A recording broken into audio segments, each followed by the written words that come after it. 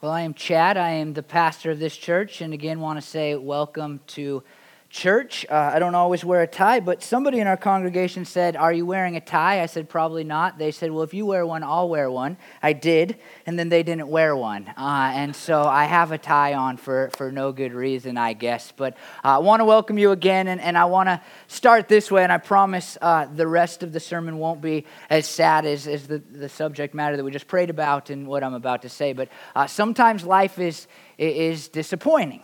We all know that, right? You've been disappointed from the time you're very, very, very little. You know disappointment, like if your parents say that you're going to do something and you don't. And I think that disappointment can be summarized in some ways by boxes.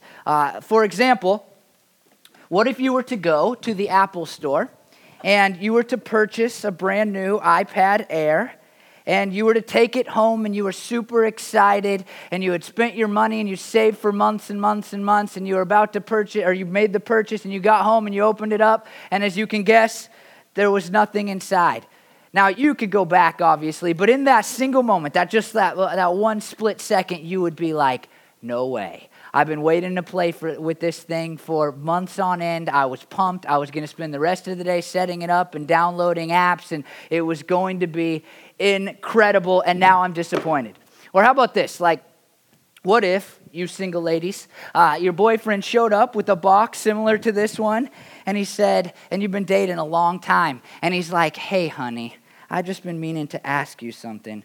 Will you wear this necklace?" Or there was nothing in it. Do you like my box? Wouldn't that be disappointing if that happened? I actually saw somewhere that there was a guy, and I think it was a friend of mine or something, whose girlfriend knew he was going to propose, but he just kept faking it over and over to create buildup. I think it was a nice person. I don't remember who it was. They might have just been a jerk.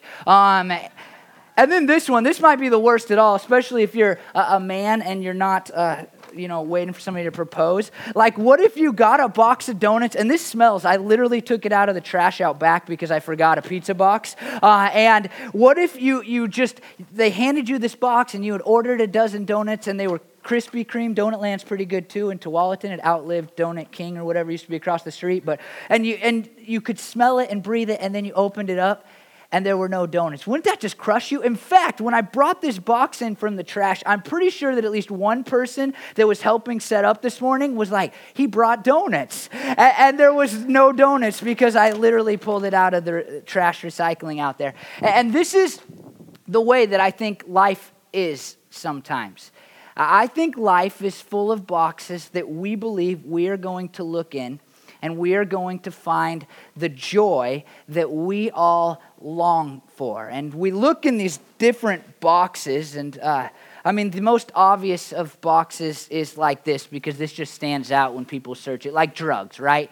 And so certain people, because they don't feel any sense of joy in their lives, they turn to alcohol or other drugs in order to figure out, or to try to find, I should say, joy. And they open up this box and they discover quickly that it doesn't work. And another thing that I think people search in is romance. Can you see that one behind the cross? I think people think wrongly that if they have the right girlfriend or the right boyfriend, if they just look in the right romantic box, if they were to get married, then everything would be joyful for them, and they'll spend the rest of their lives smiling and laughing, and everything is going to be great. A lot of people, and this is, I would call it an epidemic in our culture, a lot of people look at entertainment, and they just constantly are trying to find their joy in being entertained.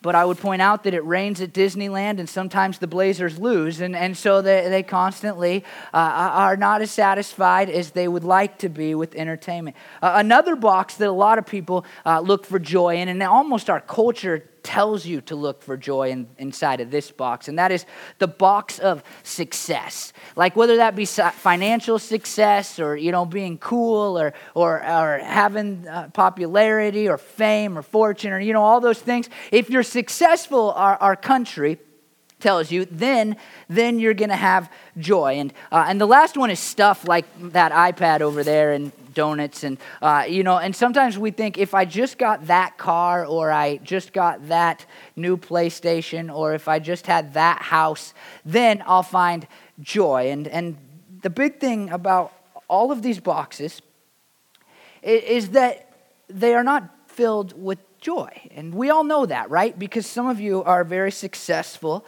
and you're like, man, the more successful I become, the more stress it adds to my life to continue to be successful. And I have more people now that are underneath me, and I need to please them. And all success has really brought me is stress. Where's this other one here? You get the newest thing, and then what do you know this already? Apple is a whole business created on this. You need the next new thing, right? I mean, just one thing after another. And after you've had the original iPad, then like 2 years later, you're like, man, this thing's terrible, And you were so excited when you first opened it. And entertainment, I mean, that always ends. You get to the end of your book series, and Harry Potter finally dies. And I'm just not a Harry Potter fan. That was for my wife more than the rest of you. And romance, I mean, if you've been married long enough, then you know that you better find your joy outside of your spouse, because sometimes they don't bring any of it, and it doesn't work. And drugs, we know that immediately after drugs give you joy, they're going to take you back down, and that's the problem with drugs. You need more and more, and eventually the high runs out and the buzz is gone. And so we know, this is what we know. In all of these things, in every one of them, we have a mixture. We have a mixture of filling. It's just kind of day-to-day stuff. You go through the motions. It's just part of your life. There's some joy in here, and then there's also some bad. In all of these things, there are fillers, just day-to-day stuff. We go through the motions. It's a part of life. It's just what I do. There's a little bit of joy. And then there's problems with almost all of these. You have fights with your spouses. Your job can be terrible. Drugs will always ruin you. The stuff breaks, and then you spend 4 hours fixing it, and you're frustrated. And so no matter what we deal with in life, it just seems to be a mixture of bad, filling, and hopefully, if we're lucky, small amounts of joy. And the truth is that for many that lived 2,000 years ago, specifically a band of about 12 men and some women, and then maybe a greater band of about 70 men, Jesus was just a box filled with the same old stuff. Because these men and women that lived a couple of thousand years ago gave all of this up for the single box of Jesus. And they followed him around for years, going where he would go, being homeless with him, being persecuted with him, having people mad at them with him, but saying, this is where I'm finding true joy, in Jesus. And then after about 3 years, something happened. They watched from a distance as Jesus was nailed to a cross, where he died, and then he was placed into a grave. You want to know what happened to all of them, every single one of them? They were destroyed. All semblance of joy was erased from their lives, because they had given it all up. They had said, I can't find true joy in this. It's just filler and bad and a little bit of joy.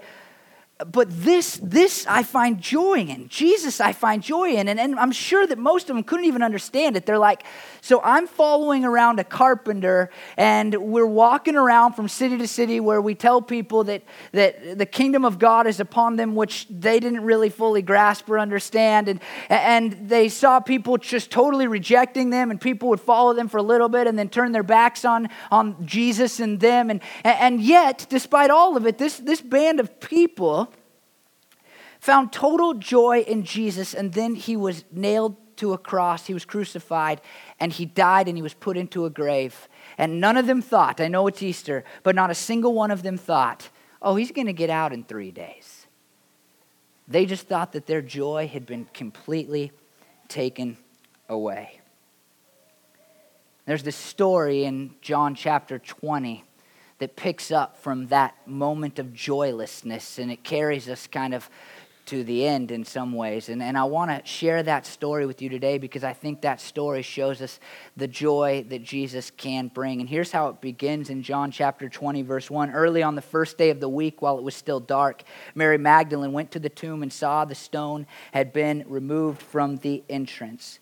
Mary Magdalene loved Jesus. She was one of Jesus' most faithful followers. While Jesus hung on the cross and all the men scattered saying, we better get out of here or we're going to die too, Mary Magdalene stood there and watched as he breathed his last breath. She refused to go away. Tradition tells us that Mary Magdalene was a prostitute or a woman who got around, and Jesus forgave her of her sins. And from that moment on, she just loved Jesus. And that's demonstrated here because the rest of the people who come to see Jesus at his burial site after he had died, they all show up when it's light. Another gospel tells us that. But Mary Magdalene, before it's even light, as soon as Passover is over and she's allowed to go there in the Jewish ritualistic law, she heads to the tomb to take care of his body, to be there where he is, because she knows that while her hope is gone, the last place she found it was in Jesus, and she just wants to be near him. So Mary Magdalene shows up, and this crazy thing happens. She went to the tomb and saw that the stone had been removed from the entrance. She's like, what is happening? And I want you to notice what happens next, because we forget about this, because we live after the first Easter. Notice this in verse 2. So she came running to Simon Peter and the other disciple, the one Jesus loved. And notice what she said.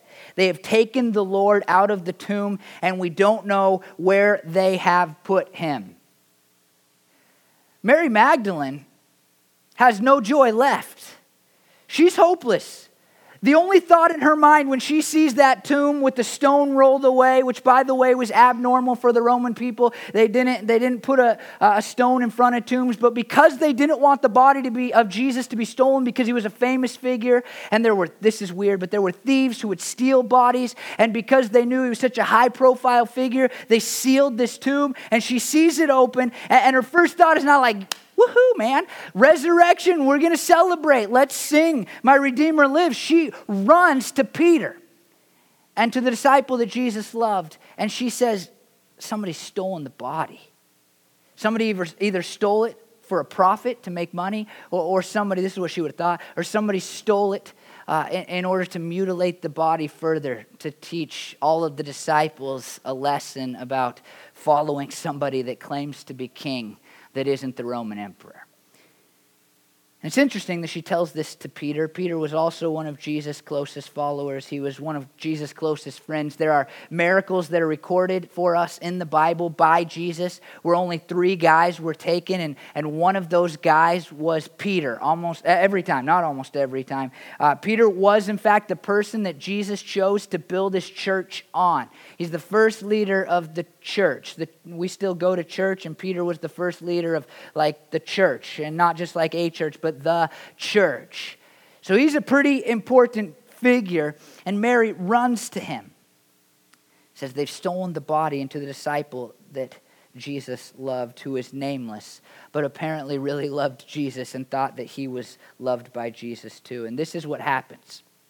And it's pretty incredible to watch their reaction. In verses 3 through 10, so Peter and the other disciple started for the tomb. Both were running, but the other disciple outran Peter and reached the tomb first. He bent over and looked in it at the strips of linen lying there, but did not go in. Then Simon Peter came along behind him, went straight into the tomb. He saw the strips of linen lying there, as well as the cloth that had been wrapped around Jesus' head. The cloth was still lying in its place, separate from the linen. Finally, the other disciple who had reached the tomb first also went inside. He saw and believed. They still did not understand from Scripture that Jesus had to rise from the dead. Then the disciples went back to where they were staying. We don't know what they were thinking. We can only see what they did. And what they did is they started running for the tomb. They just started running. It's a foot race. I mean, that's how it's described. It's a funny scene, and we often, because we think the Bible is just like this giant set of rules, sometimes we miss the humor in the Bible, and there's a lot of it there. But here, Simon and the disciple that Jesus loved, they want to get to the tomb, and they are just sprinting to get there. And Peter, we know this from tradition, and it seems this way as you read the Bible, was an older man, and so you could just picture him coming along behind like, I got to keep up, and he's winded, and he gets there second, but there's this foot race to the tomb. And here's what I think. I think that they had just this hope, this little glimmer, this idea that maybe Jesus had gotten out of the grave. And they knew that Jesus was the one who had brought them joy like none of this stuff could ever have brought them. And so they said, if there is a sliver of hope, if there is any amount of hope, if there is any conceivable idea that he got out of the grave, then I want to go check it out as fast as I can, and I'll beat you there. Doesn't tell us that Peter believes immediately, but one of them walks in and believes. And here's my question. It's just a question for you. What are you running towards in life? We're Americans, and so we're all running. I mean, we all metaphorically are just all the time moving. I'm in a hurry to get things done. I rush until life's no fun. There's a whole song about it. And we are all running. And my question, just a simple question. I'm not going to give you an answer yet on what you should be running towards, but just the question is, what are you running towards? And when you get to that thing, will it bring you complete joy, or will it just be a box full of bad and filling in a little bit of joy? Because these disciples run towards the empty tomb, and they run there, I think, because they know that if Jesus got out of the grave, then it could be complete joy for them. So they run, they get there, they move on, and there's this other part that I want you to pay attention to, and that is that the disciple whom Jesus loved, described that way, stands outside of the tomb. And I'm guessing that he is scared to go inside of the tomb. Maybe he was scared of seeing a dead body that had been decomposing for 3 days. Perhaps he was more familiar with death than Peter was, and so he just didn't want to be around it again. And he stands at the outside of this tomb, questioning whether or not he should go in. And I want to say, and I'll push this a little harder in a minute, but I want to say that this morning some of you stand on the precipice of finding true joy. In fact, I would say that all of you who are not Christians and have shown up here today because church is an Easter thing to do or whatever the reason, somebody invited you and you wanted to oblige, all of you stand at the precipice of finding complete joy. The question is, will you overcome your fears in order to take a look at the thing that might bring you that joy?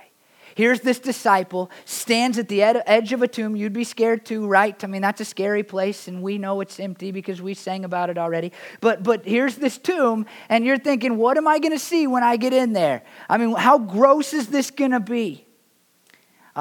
Many years ago, I was a summer missionary, and it was a crazy scenario. I was going to be in Idaho for 2 months, and I had been there for 1 week, had met this other family that was missionaries full-time in southeast Idaho, where there's not a lot of Christian churches, and had met them, and a week later, their son gets in a car accident just after graduating from high school and dies. It changed the whole mission trip, I can tell you that. But I remember this. I remember that they called Ken, the pastor that I was working with over there, because they were good friends, said, Philip has died. Can you come? We drove. We came. I remember going into the hospital. And then we were standing outside of the door where their son's dead body lay. And I remember just like, I'm about to take this step into this room, and I don't know what I'll see. I don't know what the reaction of the people is going to be. I hardly know these people. It was a very fearful moment. And here's this disciple that Jesus loved. And he stands and he goes, I don't know what I'm going to see. And I think it represents some of you here this morning. If I take a step towards joy, I don't know what it's going to do to my life. You might fear family conflict. I'm well aware that to become a Christian causes family conflict for many people.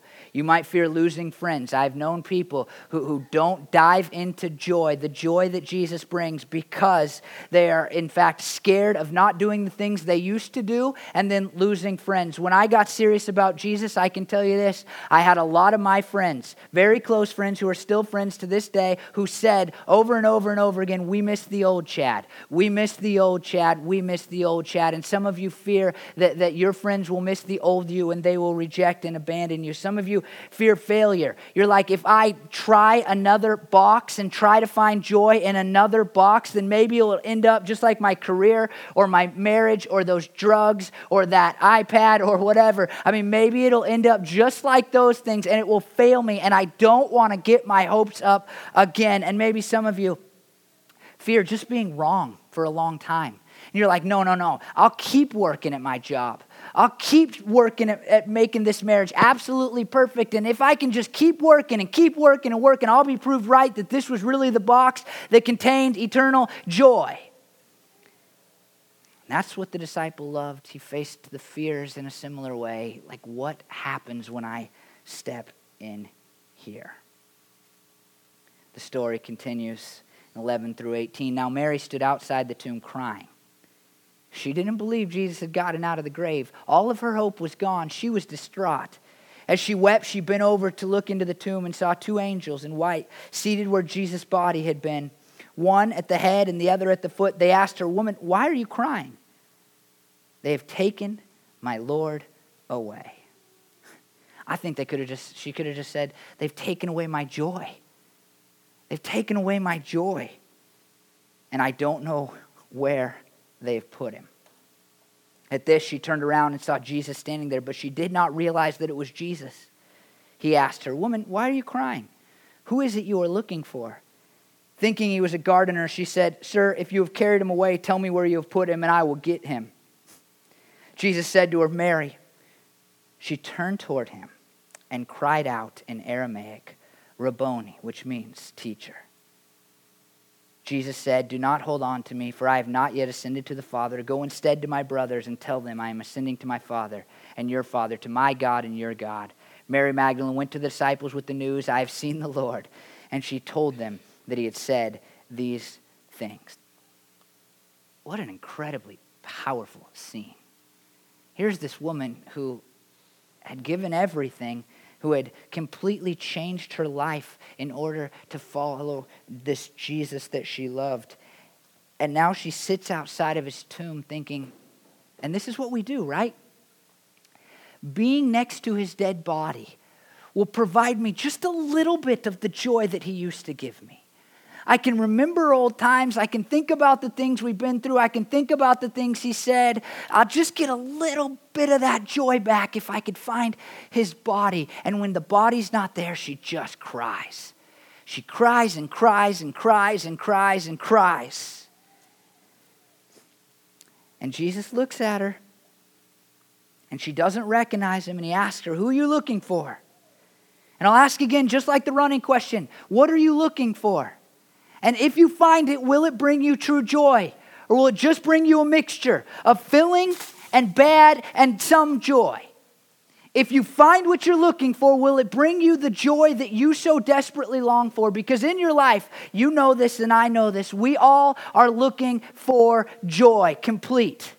We are not looking for a bunch of filler. We are not looking for a bunch of bad things to happen to us. We don't want more stresses, right? Nobody's seeking that here this morning. We all want joy that goes above and beyond everything that we might face. And so again, what are you looking for? And if you find it, will it bring joy? But then Jesus looks at her and he calls her name, Mary. And she turns around. She recognizes Jesus. She calls him teacher. She falls at his feet, probably grabbing on, according to this language. And I believe, this is what I believe with all my heart, that this morning, Jesus is calling some of your names. I believe that if you are here this morning and you're not a Christian, then Jesus is calling your name and he's brought you here this morning. I believe for our people who will listen online, which will be a pretty good amount this morning, that you're listening online because Jesus is calling your name. I think Jesus is just like, hey, James, Mary, John, Ashley, Kelly, Robert, Jessica, Michael, Elizabeth, Bill, Jennifer, David, Maria, Jacob, Susan, Charles, Megan, Joe, Brittany, Tom. And when you hear it, not audibly, but in your soul, you have a decision to make. You have a decision. You can keep looking at an empty tomb, a box that is full of nothing good. Or you can turn around and embrace Jesus. When Jesus calls our name, he doesn't take away our decision. He does not take away our decision. He calls our name and then lets us decide if we're going to keep staring at all the boxes that have never fulfilled us and never brought us the joy that we desire, or if we're going to turn it around and face him and embrace him. And I do believe that this morning Jesus is calling some of your names. And the question is why? Why would you say yes? Why turn around? Because at least there's some joy in this, and maybe you don't know Jesus at all, and you're like, what's going to happen? What does it change? What does it matter? Why should I give in? Why should I be willing to lose friends? Why should I be willing to give up fun? Why should I be willing to face my fears in order to embrace this Jesus, a man who died and then rose again a couple of thousand years ago? And I think the answer is in John 20, 19 through 20, as the story continues on. The evening of that first day of the week, a week later, when the disciples were together with the doors locked for fear of the Jewish leaders, Jesus came and stood among them and said, "Peace be with you." After he said this, he showed them his hands and his side. And then notice this sentence. The disciples were overjoyed when they saw Jesus. These people are scared. They're scared to death, because they think that they're going to be killed. And they heard rumors now that Jesus had gotten out of the grave, but they had not believed it for themselves. And so they sit literally huddled inside a room with the doors locked, worrying about what's going to happen to them. And this is like so many of us. We all just kind of huddle in our souls, metaphorically, scared. I know a lot of you fear death. I know a lot of you fear the election. I know that a lot of you fear being disliked. Deep, you fear it, like you want every person to like you. I know a lot of people fear here not being successful. Like, what if I'm seen as a failure? And you fear it deep inside yourself. These are not fears like spiders. These are fears deep in your soul in places where people do not look. Some of you fear people seeing you for who you really are. And you mask up your true self all the time, worried that somebody will get a glimpse of who you actually are and they won't like you and you'll be seen for who you are. And these disciples are huddled there in fear, and Jesus shows up and he says, first thing out of his mouth is, "Peace be with you." Peace in Jewish culture, shalom, you've heard that word, is a word that means like internal well-being, like the end of strife altogether. And it's as if Jesus in that moment is like, hey guys, you don't have anything to fear anymore because I got out of the grave. And the disciples see him. And that's an easy thing for Jesus to say, but they see him and they are overjoyed. And it completely changes their lives. Do you know why you sit here this morning?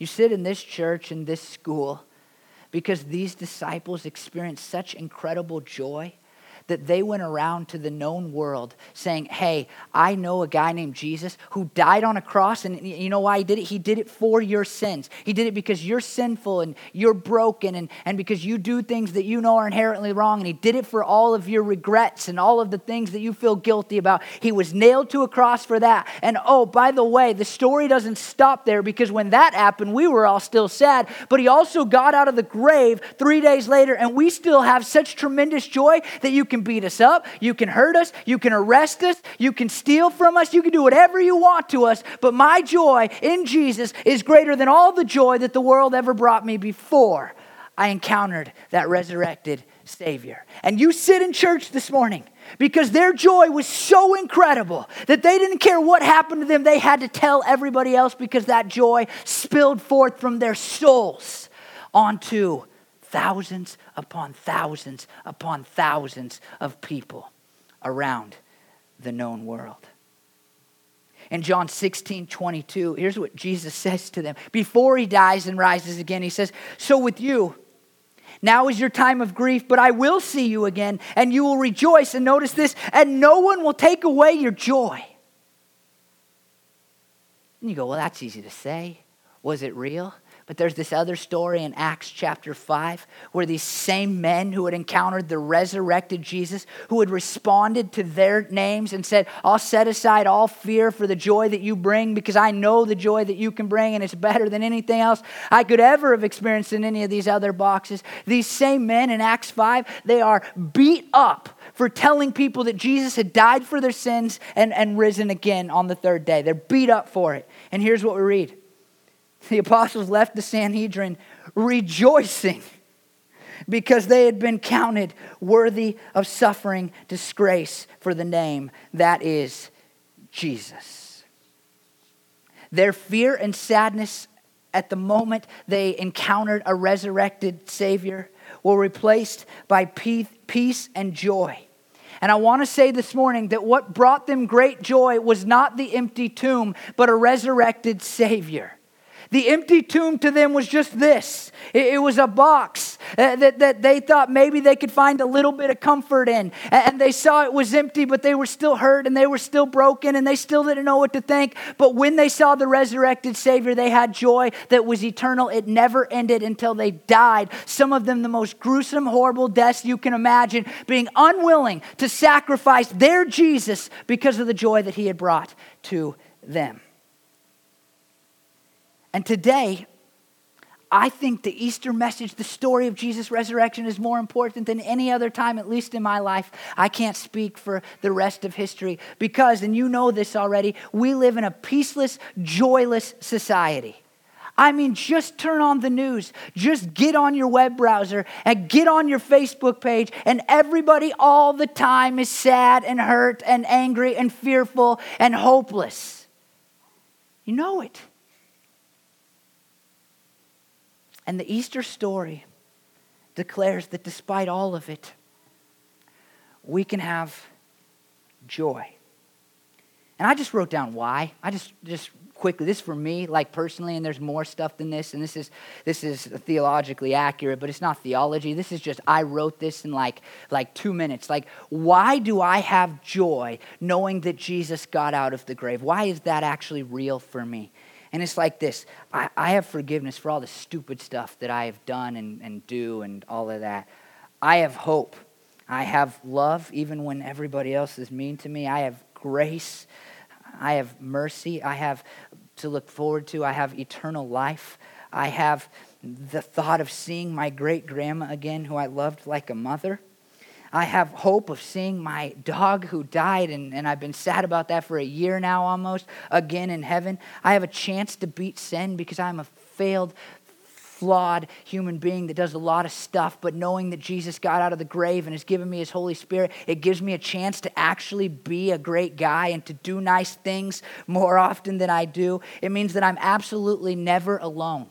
It's given me purpose in my life, and even more than purpose, it's given me worth and value to know that Jesus died on a cross and got out of a grave for me. Not just for the world, but for me. It gives me worth and value. It gives me a meaningful life. It gives me an eternal solution to pain, suffering, hurt, and all the bad stuff that happens. And when you look around the world and you see the tragedies like we already talked about in Brussels this morning, when you see all that, don't you just feel like nothing can ever be done about it? Well, Jesus got out of the grave so that in eternity, we don't have to deal with all that stuff anymore, because as we talked about last week, there will be no more pain, no more suffering, no more tears. I have a heavenly Father, and you guys who go to this church know that I have a great dad on this earth, but he is not perfect dad. And in heaven, I have a perfect dad who provides me with love, and he cares about me, and he guides me, and he shows me what I ought to do and what I ought not to do. And he brings me reconciliation with others, because I'm like, man, Jesus died and rose again. And so therefore, no matter what they've done to me, I need to be sorry towards them, because look at the hope I have. And the only reason that I have the relationships I have is because Jesus got out of a grave. And I believe that maybe only in eternity, but it gives us a solution to the racism and the sexism and the violence and the wars that exist. Because if people would just follow the resurrected Savior and find the joy that he brings, then they would be nice. They would be nice to others. And man, the people that Jesus shows up to first had so much to gain by him getting out of the grave. I mean, Mary, if it's true, was a prostitute, but we actually know historically that Jesus was told to have taken 7 demons out of her. Can you imagine? I don't know what that looks like. I don't know what that's like. I've seen some scary movies and it doesn't seem good. And then 7 demons come out of her, you know, and then she's like, joy, it's gone. Joy eternal. And Peter, at the very last moments as Jesus was about to be nailed to a cross, he rejected his best friend and said, I don't even know the guy. 3 times, I don't even know the guy. And then Jesus turns in the midst of being arrested and beaten and mocked. He turns and he looks right in the eyes of Peter. And Peter thinks he's dead forever and I'll never, and we know this sorrow, some of us, I'll never be able to tell him how I really feel about him. And then Jesus gets out of the grave and he has joy forever. All of you have something magnificent to gain from Jesus. And the question is this is the simple question for this Easter.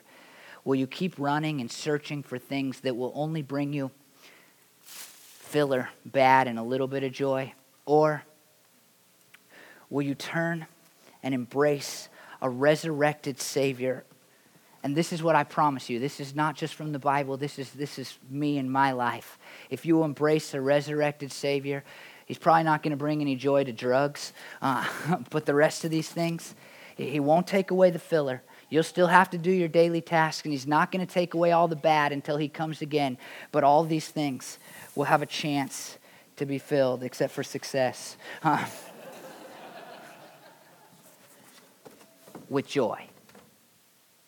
You see, you come here today, and I want you to know that you should become a Christian because Jesus died for your sins, and you need forgiveness for those sins. But I also want you to become a Christian because if you become a Christian, if you listen to the call of your name and you turn and you embrace Jesus, it will bring you eternal joy. And so I want to just really quickly, and then I'm done, talk to 3 different groups of people here this morning. And when I pray, I'm going to ask you to put your hands up if you fall into one of these 3 categories. And the first is you who are Christians here this morning. Some of you and Christians throughout our country have forgotten that we embrace a religion of joy. We are a religion of Easter. And we act like Jesus so often is still hanging on a cross. We're just crying in front of his tomb. At least we got the tomb and we're like, I'm near Jesus. But we forget and act like he never got out of the grave at all. And some of you here this morning are still trying to find joy in these boxes, even though you're Christians. And this morning, what I'm asking you to do is say, okay. I'm going to turn around and I'm going to embrace Jesus because that's where true joy comes from. And I'm going to leave this place this morning. I'm going to leave this place this morning celebrating no matter what happens because of all the forgiveness and all the love and all the hope and all the peace that he has brought already into my life. There's another group here, and you're not Christians, but you weren't that impressed by my sermon. And you're like, that all sounds very nice, but I don't know. And here's my request for you. Don't stand outside of the tomb, outside of the precipice of hope, but actually take a step to explore whether or not this Jesus thing is real.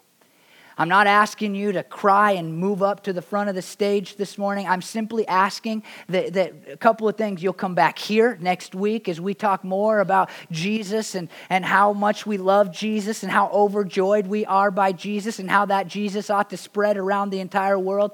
Maybe it just means picking up a Bible when you leave this place and reading it. And you can read Matthew, Mark, Luke, and John, and you can read about this Jesus character and the book of Acts, and you can see where this wonderful, incredible joy took these disciples and how much they did because they felt that joy of Jesus. You can call me and you can say, hey, Chad, that sounds great. I want that joy. My whole life I've been trying to find joy in all these other things, but I'd like to have the joy of Jesus, but I don't know, and I would love to talk to you about that and tell you why I believe it, why I have accepted Jesus and responded to the call of my name. And so some of you will fit into this second group. You're not a Christian. You don't want to become a Christian this morning. I'm okay with that, but you're like, I'm interested in that joy right there.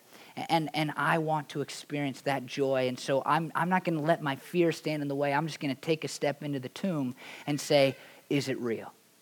And then the last group is this. You go, wait a minute, I already believe that Jesus died and rose again. That's why I came on Easter, but I've never really turned and embraced Jesus. I've heard the call of his name. I believe in an empty tomb, but I have never encountered a resurrected Savior because I've refused to turn around. I've refused to repent of my sins that he died for on a cross. I've refused to embrace him as my Lord and Savior. And some of you this morning, I think you need to put your hands up when I offer in just a few moments. And you need to put your hands up because you just want to give your life to Jesus this morning. And you're sick of trying to find joy in all this stuff, all these boxes that sometimes are empty and sometimes just have filler and bad. And you need to give yourself to Jesus fully. And so I'm going to ask right now, actually wait, so here's the other request. So I'm going to ask you to put your hand up. And then in those cards in front of you, in the boxes, the blue boxes in front of you, there are cards. And if you put your hand up, and this is just slightly harder, like I said, I'm not going to make you or ask you to come forward, which is a big, courageous moment, but I'm going to ask you to have a little courage. And all you're going to do is the offer, as communion passes to you this morning, and as you think about what Jesus has called you to this morning and the joy that he offers, I just want you to jot on there the reason that you raised your hand right before I prayed for you. And you just jot it on there. Maybe it's because you're like, I'm a Christian and I need joy. Maybe it's because you're not a Christian and you're like, I want to explore that joy. Or maybe it's because you're giving your life to Jesus. And will you write it there? Put your name down. And if it needs prayer or a follow-up, then you can put your phone number or whatever. But that's totally up to you on one of those cards right in front of you. And so if you put your hand up in just a moment, which I believe you're going to do because you have the courage to do it and because you want joy, then I want you to also put one of those cards in the offering basket at the end of service. Can you do that? So please bow your heads, all of you. And if you fall into one of those three categories, will you just put your hand up for me? That you need the joy of Jesus and you have been rejecting the joy of Jesus. Or you are not a Christian and you just keep them up for a second, please. Nobody's looking. Just keep them up. And you're not a Christian and you want to explore Jesus. Or you are not a Christian, you want to give your life to Jesus. All right, will you put those down? God, I pray for those people specifically, but every person in front of me and those who will listen online. And I pray, God, that they would experience on a daily basis the incredible joy that a resurrected Savior can bring to us. And I know, Lord, this is what I know because I'm a person that deals with my own struggles and fears and failures and sins, God, that these boxes, what they represent on my left, Lord, are so tempting. And they lie to us. If a box can lie, Lord, they lie to us and they tell us that we'll find joy in them. And some of us, not me, God, but some people that I'm looking at will try to find joy in one box after another, God. And I pray that this morning would be the moment when they would turn their eyes to you, the resurrected Savior, and they would remember how much you suffered on the cross and that you got out of the grave so that they could have an overjoy. Jesus, tomorrow's Monday, and I pray for these people whose hands went up, and I pray, God, that when Monday comes, they would keep experiencing your joy, knowing that it won't take away all pain and suffering, knowing that there will still be filler, that they have to continue to go to work and all that, but knowing that in all of it, it can be surrounded, it can be covered by the joy that you, the resurrected, eternal Savior, brings to us, Lord.